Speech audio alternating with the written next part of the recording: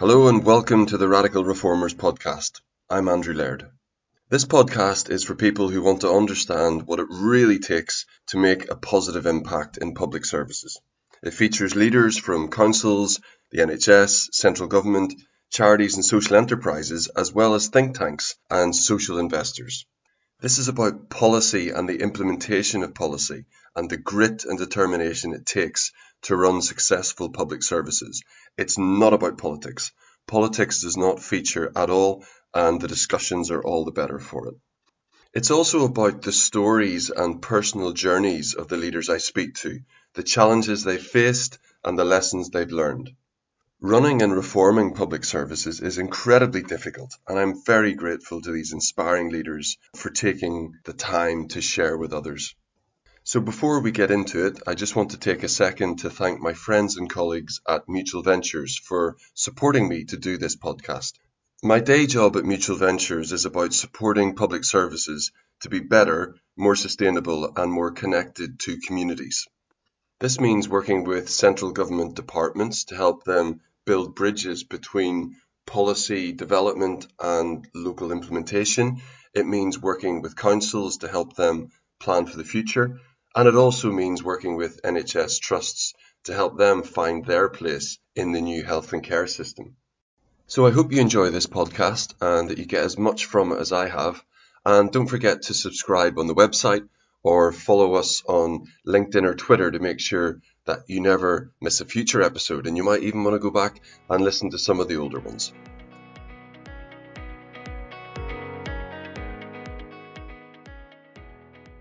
This episode is with Edna Robinson. Edna Robinson is a legend in public service circles. She's currently the chair of the Big Life Group, the chair of the Greater Manchester Alternative Provider Federation, and the chair of the People's Powerhouse.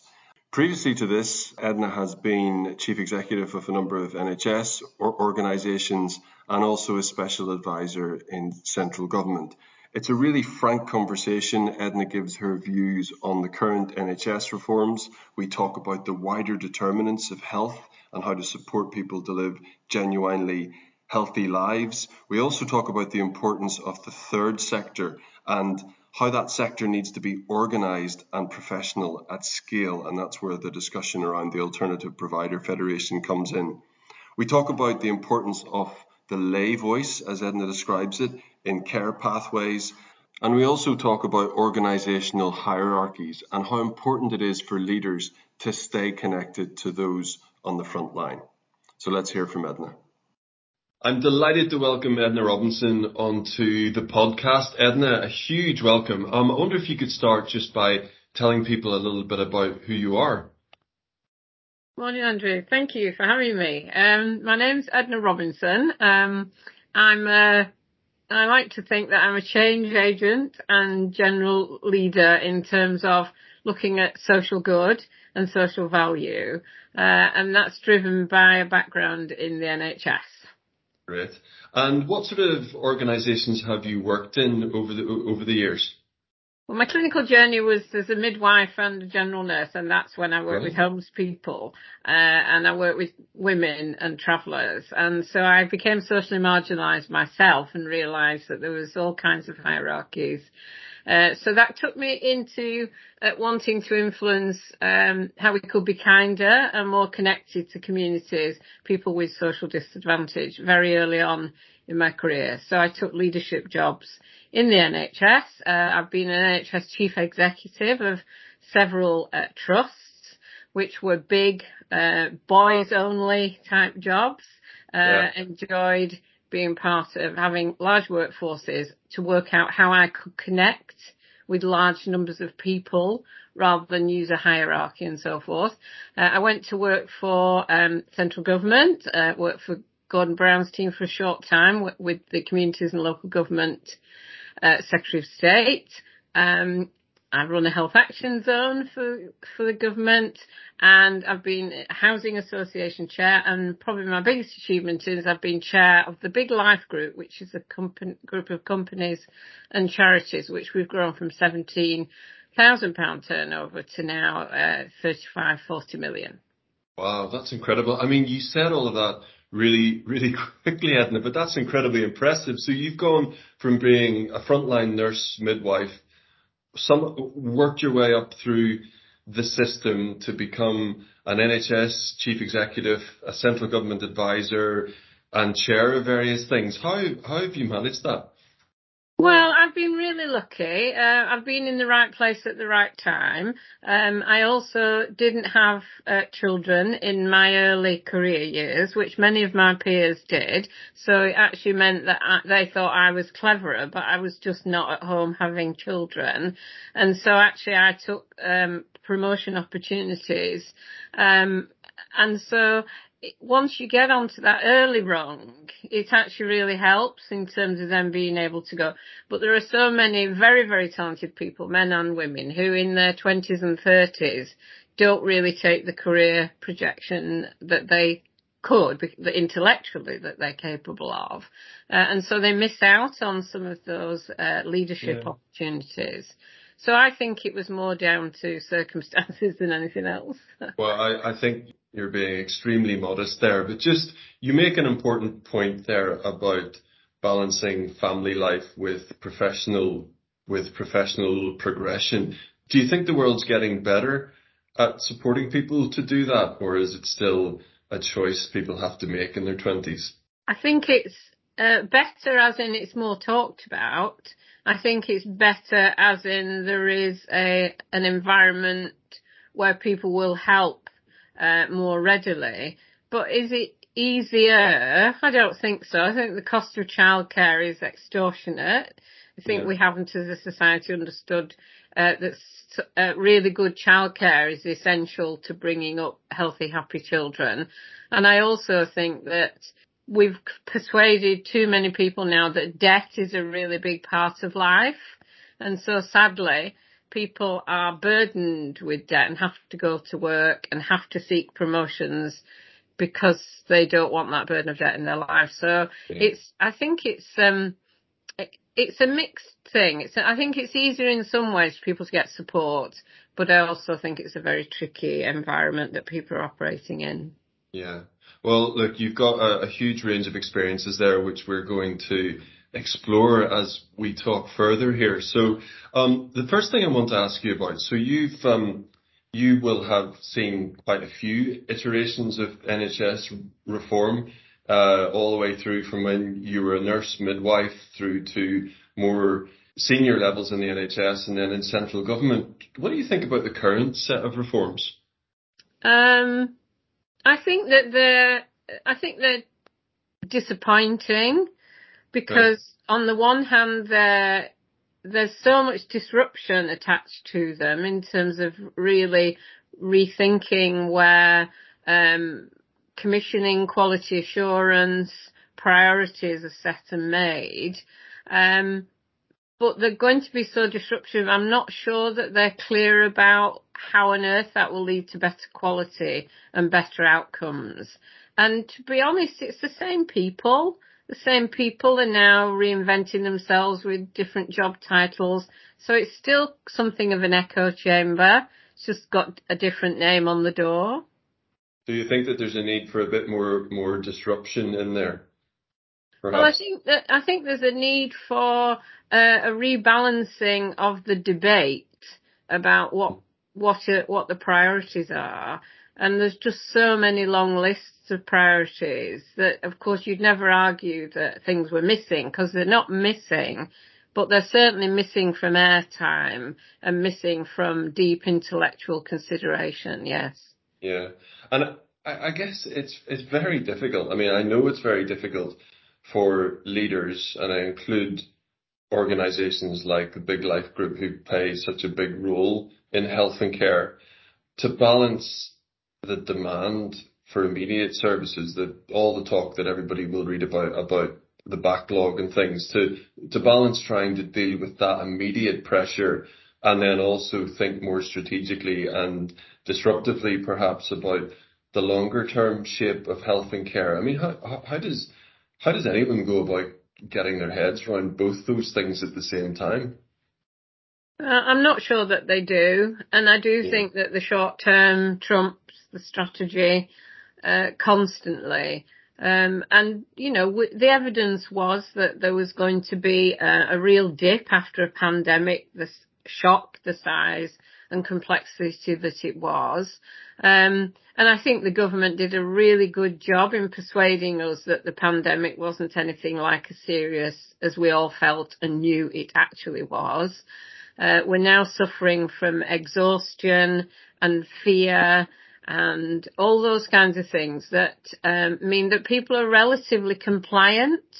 And that's what happens when people become this exhausted. They are relatively compliant, but they will become angry and frustrated at some point.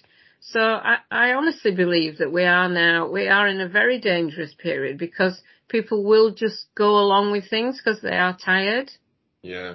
I mean, I should mention as well that you're recovering from COVID yourself right now. So I'm really appreciative of you still taking the time for a conversation. But if at any point you want to take a break or a drink of water or anything, just let me know. Just to continue on the current reforms then, there is a lot of talk about the wider determinants of health. And by that, I mean things like housing, employment, that type of thing. Do you think that the system appreciates the importance of these wider determinants of health? Well, I suppose the answer to that, Andrew, is how would we define appreciate? Because, is there lip service paid to these things? Is there airtime from time to time about these things? Yes. Are they central to a health and well-being strategy? Probably not. We can see that the level of social housing, the level of insecure renting, etc., leads to massive disruption in terms of family distress, etc. So that's obviously going to impact on the health and well-being of children. All those wider determinants, of which for me there is only really one, and it's the M for money. And actually, the evidence is that people with a decent income create a decent life and have decent stability and have decent health outcomes. So we're indecent if we're not recognising that poverty is the greatest driver. And by poverty, I'm not talking about uppercase P here. We're talking about people who are struggling just to make ends meet, who aren't on the streets in an old duvet. We're actually talking about families who can't afford to put petrol in the car, etc. And this has been a feature for a lot of people before today. Yeah. And we have created an underclass. So I don't believe that the NHS talks enough about poverty. I don't think the NHS leaders talk enough about poverty. We talk about wages and skills and growth a lot. We talk a lot less in these booster environments about the impact of poverty because we're all embarrassed by it. Yeah. There is a lot of talk at the minute and conversations I'm involved in about trying to get the balance right when you're talking about the provision of healthcare versus efforts to make people healthier or to support people to be healthier. With the NHS backlog, it's quite easy for the focus to be on just providing more healthcare, whereas actually the outcome we're all trying to get to is for people to be more healthy, and that's coming back to what you're talking about a decent job, a good income, driving that as well. So I think it's just so important that we need to keep an eye on both. A really interesting role of yours at the minute is in Greater Manchester, and it's as chair of what's known as the Alternative Provider Federation. Can you say a little bit about what that is? Because I know about it, but I really want to share it with everybody else because it's an incredibly exciting venture. Well, we think so. So yeah, I'm glad you've asked me. Well, it's a bit around those things that we've just been talking about. It's about bringing into the centre of the conversation how complex and challenging and beautiful it is to work with people with a diverse range of needs. And so we do talk about putting people into treatment models or reductionist models or management models in terms of getting their health into better shape. And before I just talk about the IPF completely, Andrew, I do agree that the conversations about treatment and the long-term health and well-being are often very separate. And I've no problem about that, because I think we deserve a state-of-the-art, world-class NHS treatment service. And I'd be the first to say that many of our specialist medicines are amazing, and we should be incredibly proud of them and celebrate them. And it's not an either or debate, not with the economic capacity that we have as a country. We can have the conversation and be excellent at both. But we believe that by forming the APF, a group of not-for-profit social businesses across Greater Manchester, providing many multi-million pounds worth of contracts to the NHS and partners with the NHS, have not had the recognition they deserve. And as a result of that, they've not had the influence over the NHS and the way it does business. So when we've looked at the NHS and how it might diversify in terms of its investments and what it might create, there haven't always been the vehicles there to do that very easily. And the voluntary and community sector is huge and diverse and very rich in terms of how it connects.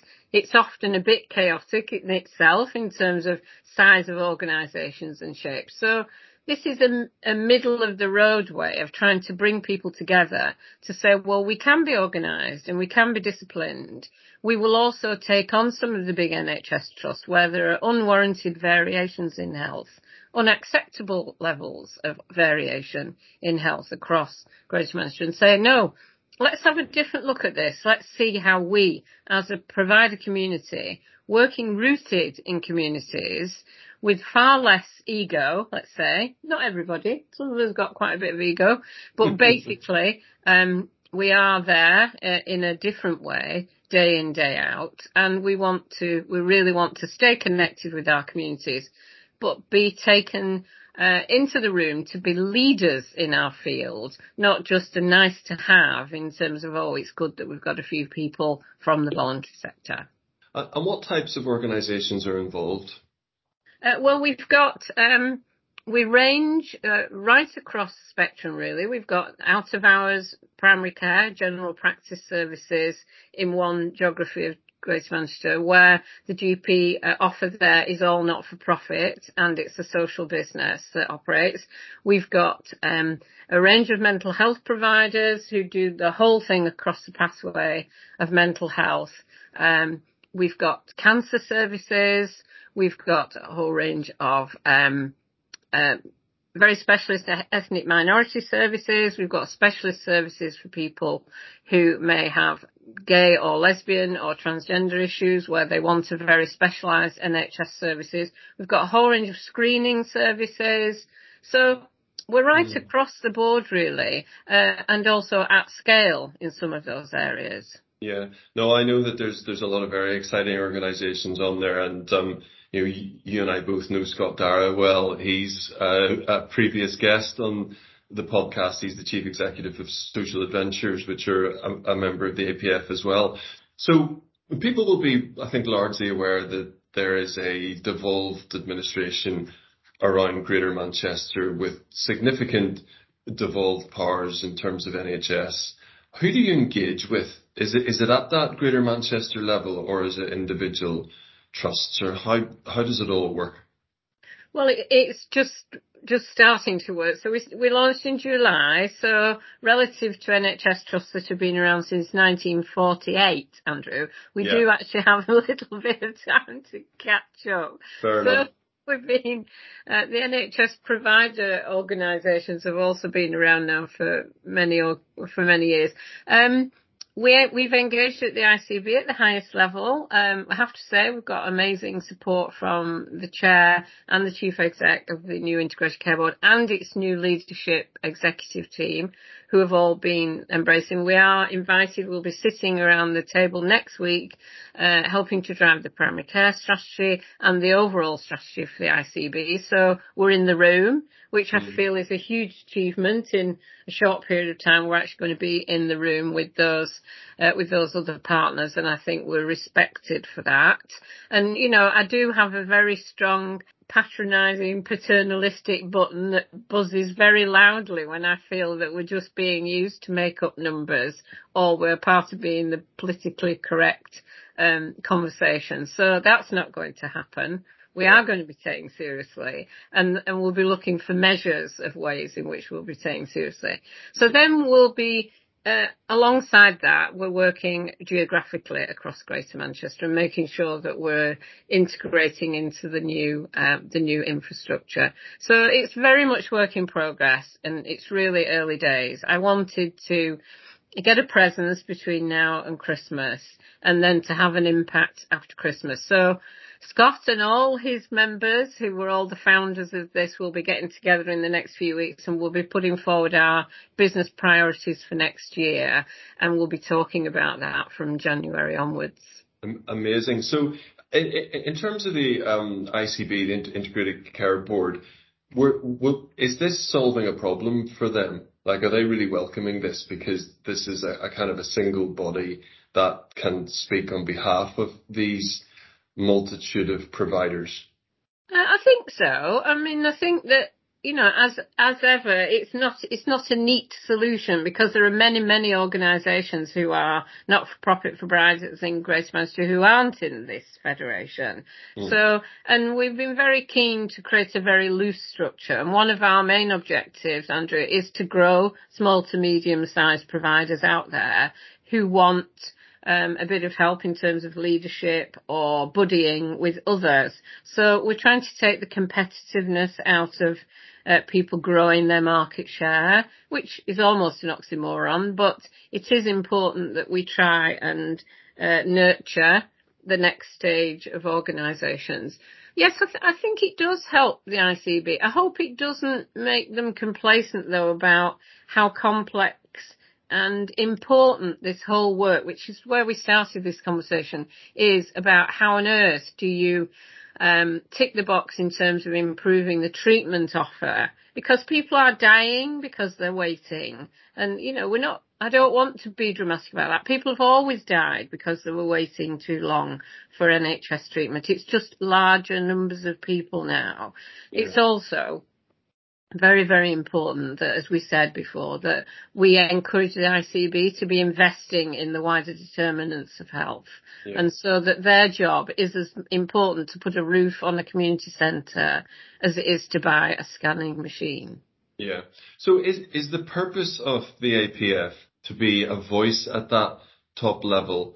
Is that its main purpose, or is there also an ambition that you would actually work together as a group to deliver larger contracts that you might not be able to deliver individually? Is it a vehicle for that as well, or is it mostly voice? No, it's both. It's absolutely both. And I think it's the voice in the short term, and it's the voice and the challenge to be able to, so that it isn't an echo chamber, or it's not just a love-in of providers trying to say how well they're doing, because the public are totally exhausted with hearing these positive narratives when their life experiences look nothing like that. Yeah. And so there is something about the integrity of our message, that we're not doing a doomsday, this is all awful out there, but we are not going to be complicit in a kind of government narrative that says that things are better than they actually are. Yeah. But then the other side is, as we mature, organisations who are members will come together and definitely want to take leadership roles in some high cost, high investment initiatives in Greater Manchester, definitely, yeah. Fantastic. And it sounds like, I'm just aware that you're saying that you're very early in your journey, but if this works, it feels like it could be something that could be replicated in other integrated care systems. Yeah, I think so. I do think so. I mean, at the moment we're fairly optimistic, but we're also realistic, because all the member organisations have been around the system for a long time. Yeah. And they are not unrealistic about the power and dominance of very large NHS trusts. And we in Greater Manchester have some of the largest trusts in the country. And so this idea that hoovering up NHS provision into massive organisations was actually going to bring health benefits was always naive in my view. I've never been a supporter of macro trusts.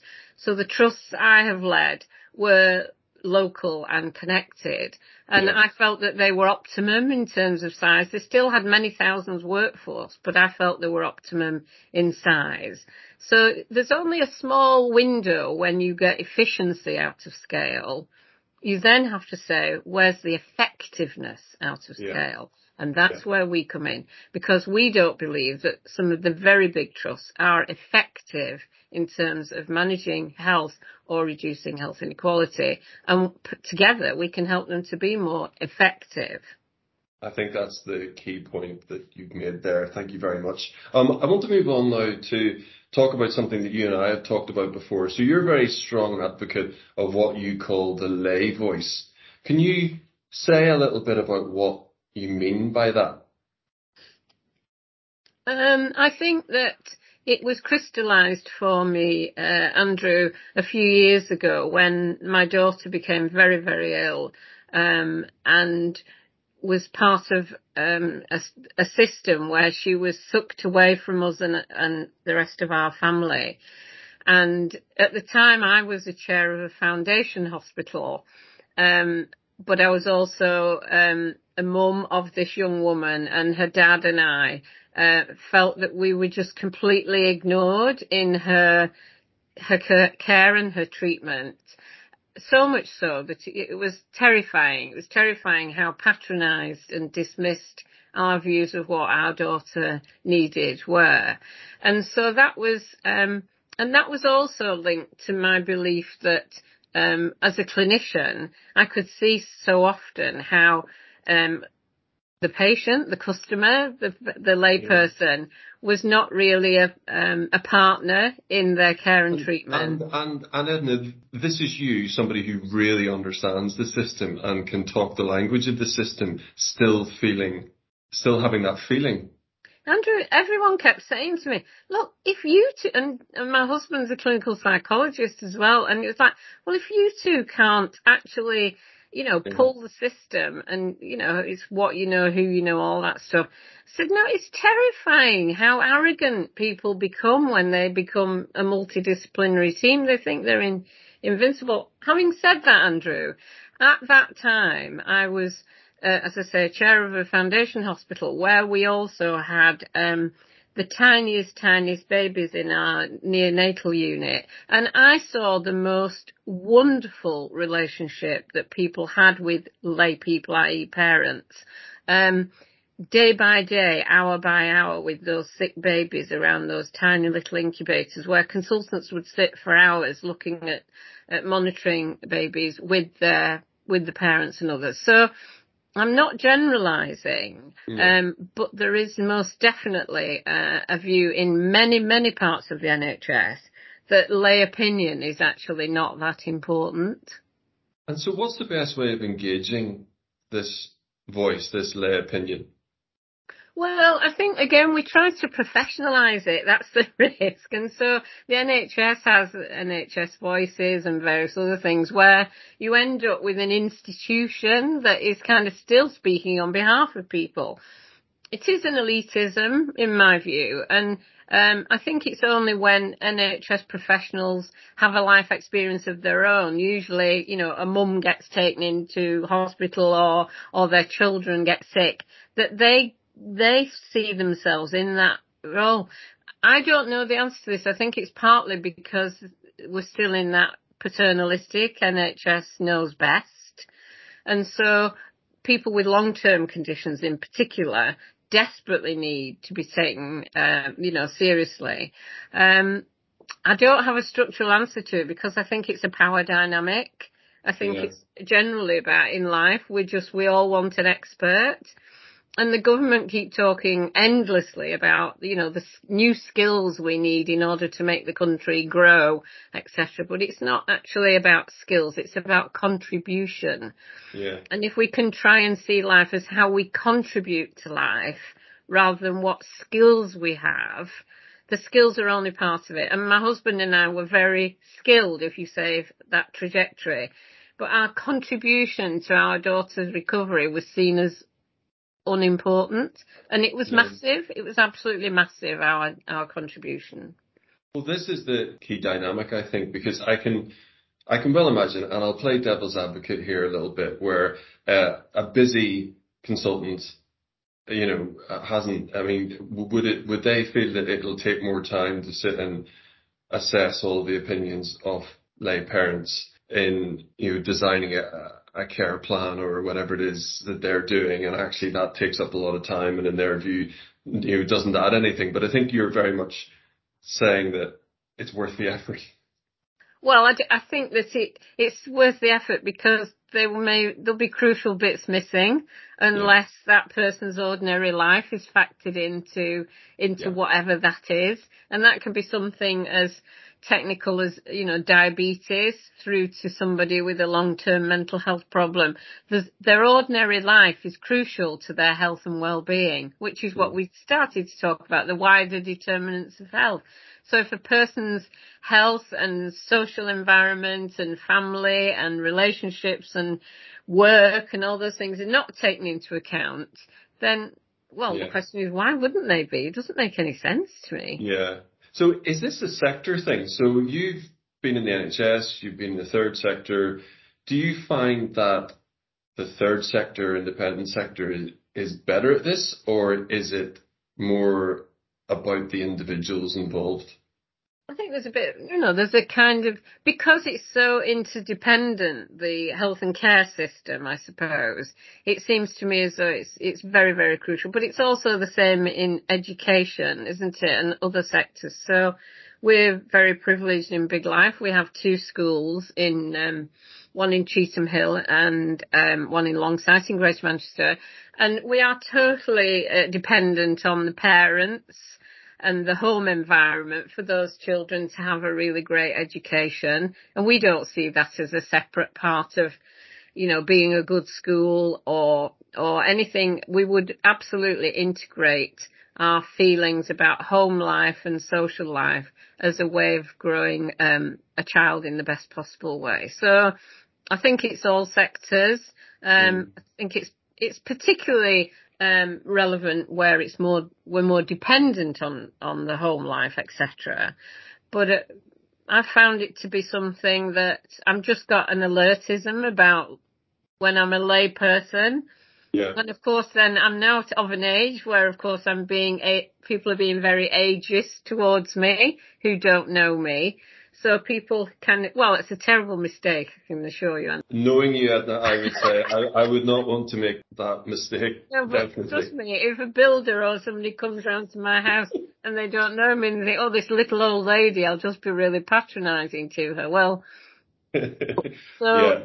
They won't do that again. We are all stereotyping. We're all guilty of stereotyping. Yeah. Somebody's too young to have any sense, or somebody's too old to have any sense. So we're constantly stereotyping people by what car they drive, or what they're wearing, or what job they do.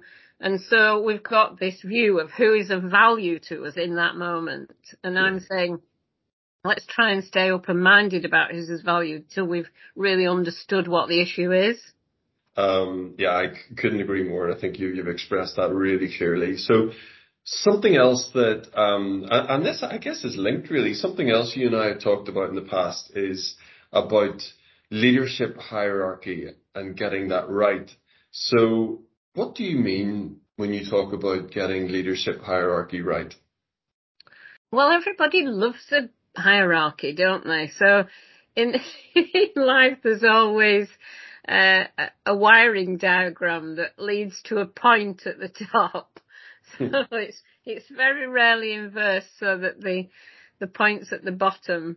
But I found that the more senior I became, the harder I had to work to stay connected with the majority of people doing the majority of the stuff the majority of the time. Mm-hmm. And so you start to get a more and more partial version of life the less people you have around you, which is inevitable when you've got huge numbers of people that you're talking about. But with social media and various other mechanisms, there are no excuses now for people to not stay connected. But even that can be managed very, very carefully by others. And I find that I needed to work really hard to keep soft intelligence, as I called it. And I invented something called NHS Networks when I was doing a big commissioning job with the NHS, so that we were able to collect soft intelligence once a month and give it to the NHS chief executive to say, this is what's going on the ground. This is not the view of the trade unions. This is not the view of the Royal Colleges. This is not the view of managers. This is not the view of the trade unions. These are just ordinary Joes telling you how this week has been for them. And what sort of information were you collecting there? Well, it varied from month to month. So we just, first of all, there was a blank bit, so people could say whatever they wanted. But if we were hearing things coming out from, well, we were part of the centre. If things were coming out of the centre, and we say, right, this is coming up, guys, what do you think? This is, so you could say now about integrated care boards, there could be a monthly, the new integrated system, you could send out something every 6 weeks or so. Right, what do you think of it all? How's it going? And get some really candid insights into how it's going, rather than what will be a monthly reporting system saying everything's going amazingly, or there be some kind of heat map about where it's going amazingly and where it isn't. But again, I want to feel, and I want leaders to feel, that they are available and connected to the front line. And they can't always be, and they can't always do what people want them to do. But there is this real danger of people becoming distant and genuinely not wanting to be that, but actually just having a limited number of people who agree with them, who they surround themselves with.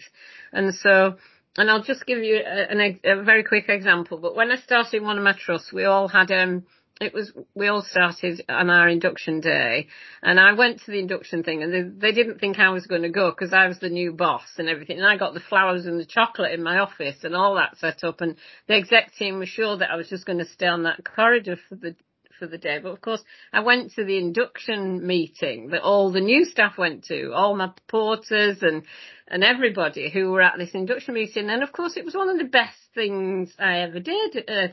So anyway, I went, and we formed an email group. Everybody, I think there were 35 of us in the trust who started that morning. And we stayed in touch with each other. And one evening I got an email from somebody in the group who said, Edna, I'm on this ward and I'm on my own and I'm frightened. She was a care assistant, and she had there was no trained member of staff on the ward with her. So of course within 30 seconds I was on to the, director on call, etc. And within another 30 seconds there were probably 50 trained staff on that ward, all looking after her. But I would never have found out that young woman was on that ward on her own. And can I just, I think that's an amazing story. So can I just ask, were there any recriminations for that young woman going over everyone's heads straight to the chief exec? Well, they all knew that I had this group with people. Right. And I have to say the managers didn't like it. A lot of the managers didn't like it.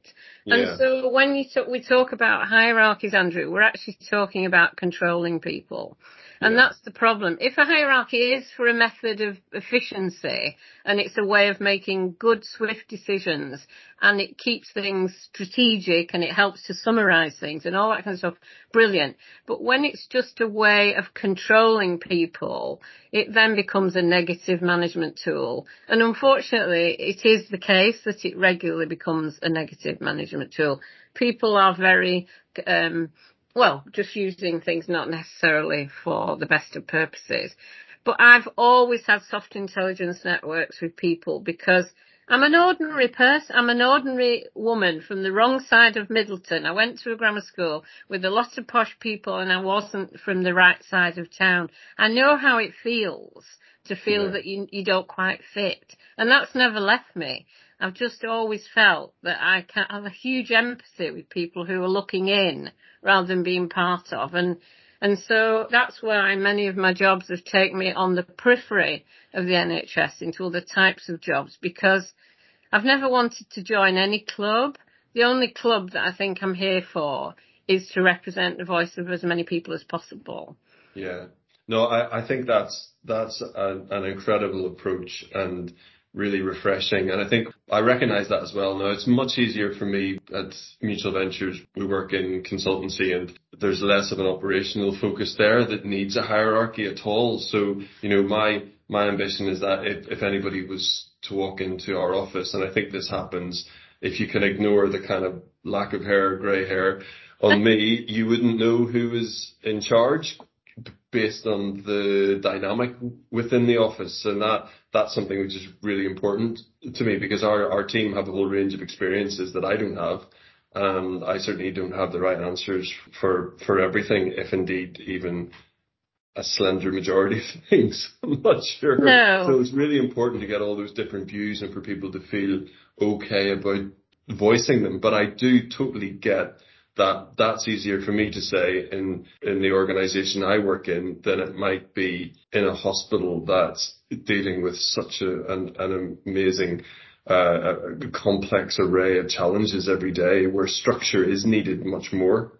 Yeah, there's absolute structure in terms of safety and control and efficiency, in the sense of, anything that's a high risk intervention or a high risk process. Of course there is. But we don't need to transfer all of those disciplines into how we make our workforce feel they're all part of one team.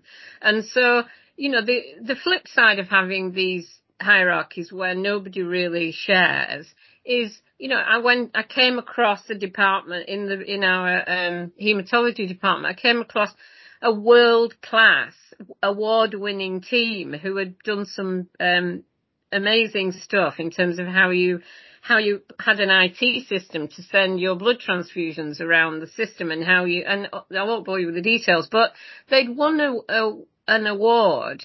And I didn't even know about it, and I came across them, and so the amazing work that goes on gets lost in the hierarchy. It's not all just about individual voices not being heard. The system doesn't learn how to share properly. It doesn't learn how to celebrate each other, because it doesn't really know each other. Everybody lives within their bit of the hierarchy. And so that whole thing of breaking down and using soft intelligence and using methods of sharing and celebrating is just really, really important. And, we have in the Big Life Group, we're not huge at all, but we have a big staff award celebration every year that is a really big event for people. And it's as much about the people who nominate people as it is about the people who win the awards. And so people get an opportunity just to share what's going on and what they're proud of. And I know there's loads and loads of organisations do that, but I do find big, very big organisations, of which I've been privileged to lead a couple, you can just get lost in those places and not really care that the senior team care about you. I think that's right. And you're right that the best organisations do have those award ceremonies and recognise achievements of staff, and you see that quite regularly on social media, and it's really interesting. I always read those posts because I'm interested just to see what's happening and what sort of culture organisations are building. So, Edna, you're also the chair of something called the People's Powerhouse. That sounds fascinating. What's that? It started when the Northern Powerhouse Partnership, which was George Osborne's group of business investors, brought themselves together and called themselves the Northern Powerhouse. There was a response from primarily women leaders across the system, many local authority chief execs and others saying, well, this, there's no diversity. It was just a group of men in suits sitting on the stage. And so there was a big rally in Doncaster where the People's Powerhouse was formed. And so it's been running ever since, and each year we have an annual convention, and we also run platforms for racial justice, social inequality, a whole range of things. And this year we're in Manchester, and it's the 30th of November, and we get together people from across the north, including the mayors, who come in listening mode. We'll be talking about, we've been looking at the Poverty and Truth Commissions across the north this time. We look at racial justice, we look at issues of power, the whole devolution debate, the nonsense, I don't even like the words, levelling up debate and all that stuff. And so I've been its chair for the last 5 years. And so we are a social platform, and that's it. Yeah. We talk about other people. We create an environment for other people to get their voices heard. And from the east to the west of the north, to be able to connect about how beautiful and amazing the north can be. Fantastic. That sounds like a really important balancing force there against that kind of more business-led approach. Great. Edna, as a final question, what bit of advice would you give to someone working in the public sector or in a charity or social enterprise who wants to make an impact in the way that you have? I think it's just to be determined about be clear about the things that you want to speak out about. Just make sure that you absolutely know your subject and that you feel that you've rehearsed. So there's two things to that, Andrew. One is being confident, making sure that you've got the right people around you who are helping you to have your voice heard. And if you haven't, then just find ways and means of getting your voice and opinion heard.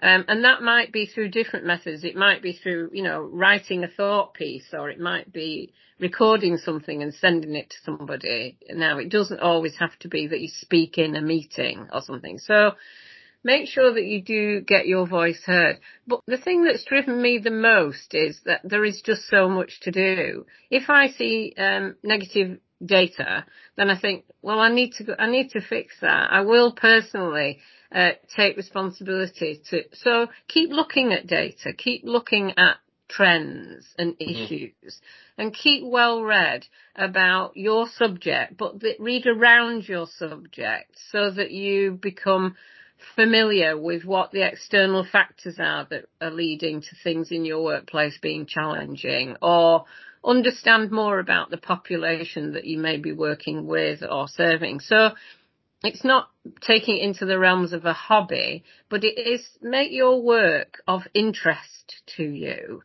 Don't just have it as a thing that you do when you go to work, because life isn't work and work isn't life, and most work can have a wider interest and impact. So keep growing your capacity and capability to speak up about your work. Yeah. And then the final part for me is just seeking out really good people. Yeah. And remember that there will be haters, and I've had my share of those people, but I've also put caravans around myself when I've known that I'm going to be under attack.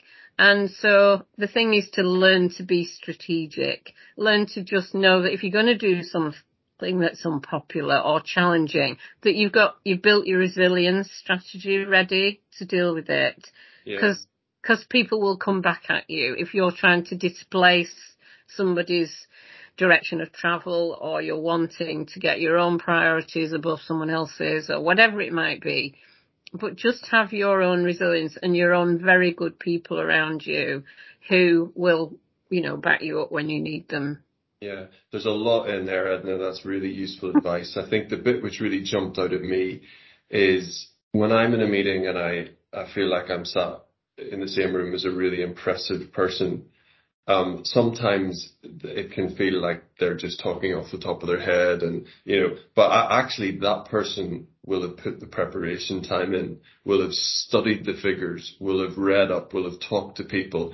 There is no, and I think maybe our previous Prime Minister exposed some of this, Boris Johnson, that it doesn't always work just to turn up and bluff your way through something. The power of personality can only take you so far, but preparation and being on top of the detail And being so familiar with the detail that when you express it, it feels very natural is so important, and so important in terms of being an effective communicator as well. Yeah, no, completely, Andrew. Absolutely. And often if we're talking about issues that we know are marginal in the room, then you've got to be even more on it in terms of style, substance, well rehearsed, counter arguments, all that kind of thing, because you know that you're trying to take a subject from the periphery to the centre of the discussion. And so don't meet the stereotypes, don't sit there being apologetic, don't sit there being quiet. So there's a whole range of personal interventions, and then, as you say, there's the substance about making sure that you absolutely know your stuff. Yeah. Edna, thank you so much for your time. You're very welcome. Thank you, Andrew. I've really enjoyed it. Well, I always really enjoy talking to Edna, and this occasion was no different.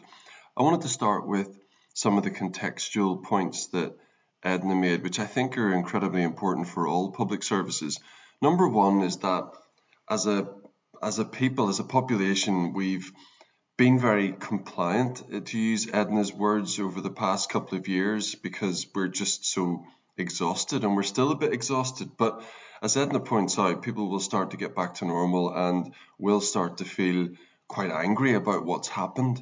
And that's not necessarily the fault of anyone, but it hasn't been a great couple of years. So we need to just be very aware that the mindset of everybody will start to change from compliance to kind of, right, I'm expecting things to get better now. And that's a really important contextual point.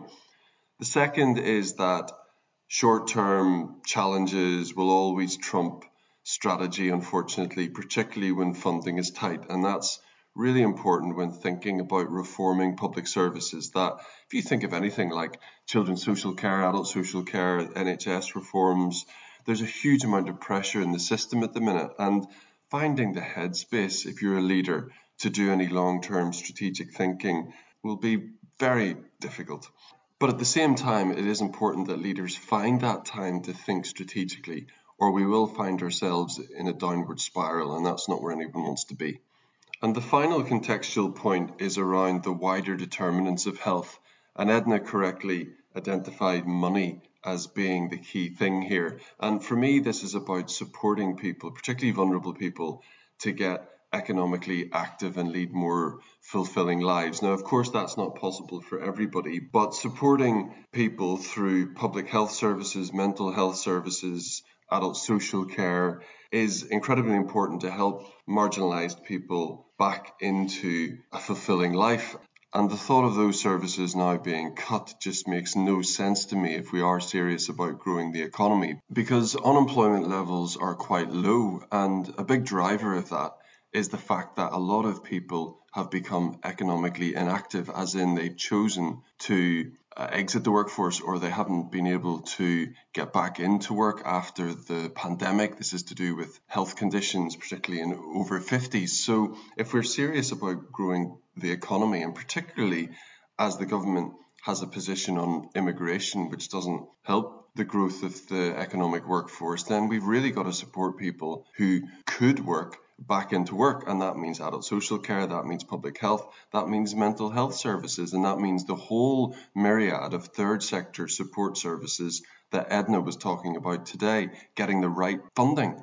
So on those third sector services delivered by charities and social enterprises, I want to talk a little bit about the Alternative Provider Federation that Edna is the chair of. Now, this is a grouping, just as a reminder, this is a grouping of charities and social enterprises in Greater Manchester. And what this model hopes to demonstrate is that, as well as third sector providers being flexible, having great innovation, being very connected to communities, this model hopes to demonstrate that they can also be organised and disciplined at scale. And that's incredibly important. As Edna pointed out, you can make a big NHS trust bigger and you might get some efficiencies there, but will you get more effectiveness? And I think that's a really important question. In my experience of working with fantastic third sector organisations is that the quality of services they deliver is extremely high.